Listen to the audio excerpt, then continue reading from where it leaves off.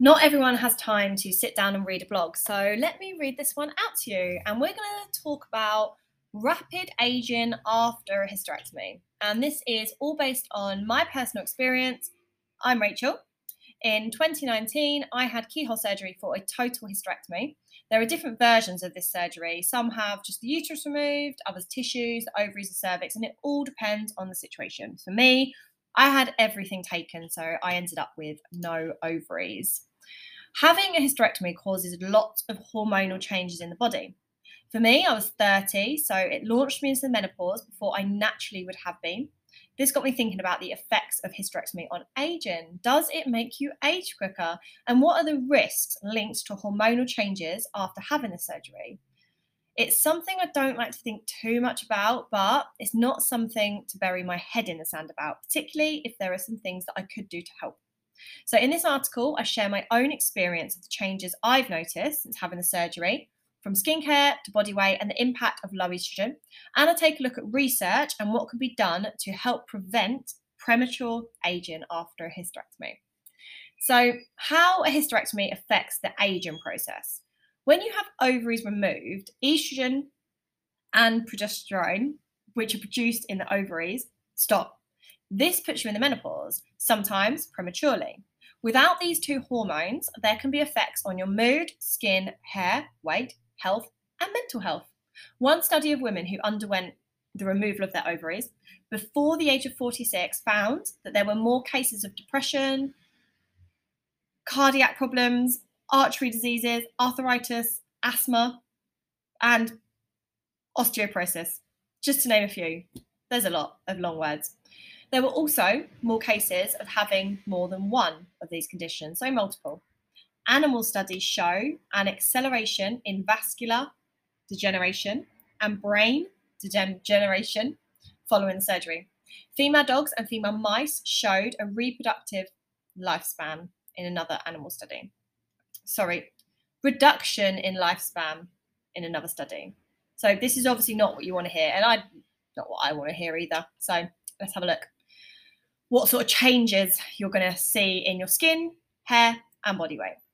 So I know that some people find their hair gets thin and doesn't grow as well. Skin can become dry and thin, and it can be harder to shift weight. I have actually written a blog on how to lose weight after a hysterectomy based on my experience and a PT. So that's linked about halfway in this, or you can find it on the website. I really have upped my skincare routine, making sure I cleanse and moisturize every night without fail. My weight stayed fairly steady, but I do notice it's a little bit harder to drop a few pounds now. My hair hasn't changed, so that's good. Now, emotional and mental health changes. So, as studies show, depression and anxiety can rear their ugly heads during the menopause, whether it's surgical or not. I've noticed sleep is much more of a struggle and insomnia creeps in, which is also linked to anxiety for me. I do worry that I have less years than I might have done if I hadn't had the surgery, but I really just like to try and make sure I'm enjoying life, I'm happy, and I'm present. So, symptoms of low estrogen and the risks.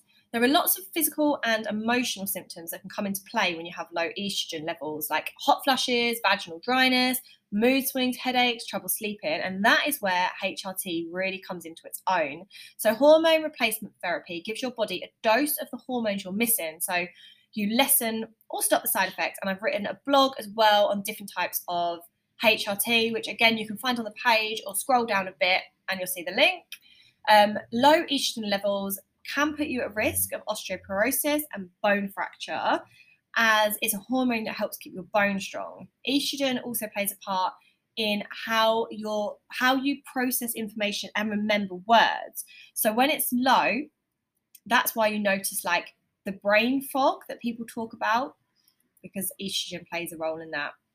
So how are you going to cope with this rapid aging after you've had your surgery? How do we cope? So I've used a few different ways to prevent the steady aging and hormonal changes.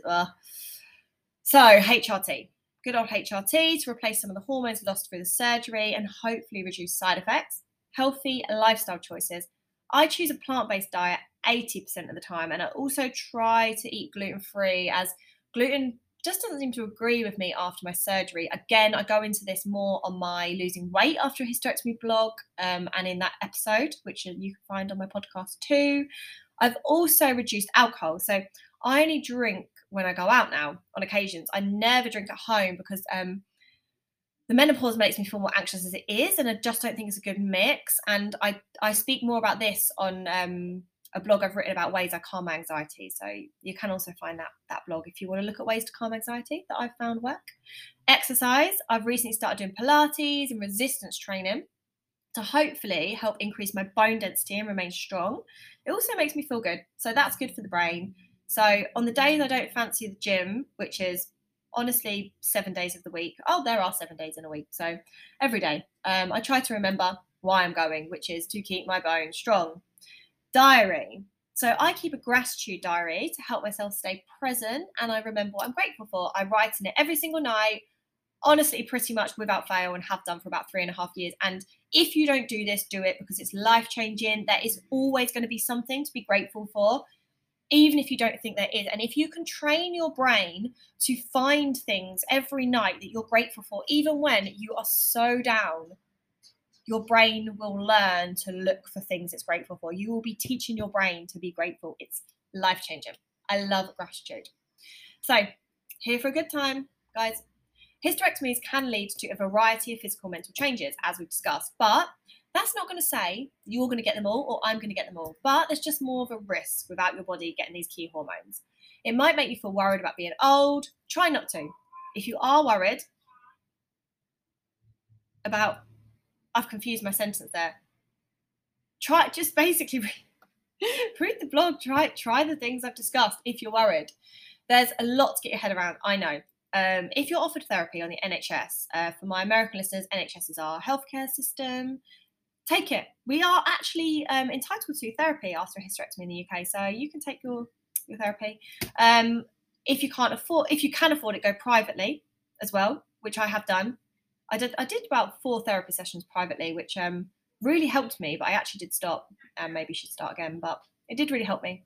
Speak to doctors too. Make sure you get all the information you need. My advice, practice gratitude, find a hobby or exercise you enjoy to keep your mind sharp, your body fit, eat well, and don't be afraid to tell people how you're feeling. If you want to, you can tell me, because my inbox is always open and I've been through all of this rubbish stuff. My email address is Rachel at, no it's not, yes it is, it's Rachel at ourremedy.co.uk, and my Instagram is at It's Our Remedy. I monitor the DMs, so you're more than welcome to drop me a message on there. I've linked a few more blogs at the bottom of this one, which is supplements to take after, dealing with surgical menopause in your 30, and recovering from a laparotomy. And I have lots of content around a hysterectomy on this website. So I really hope it helps you. Good luck with everything.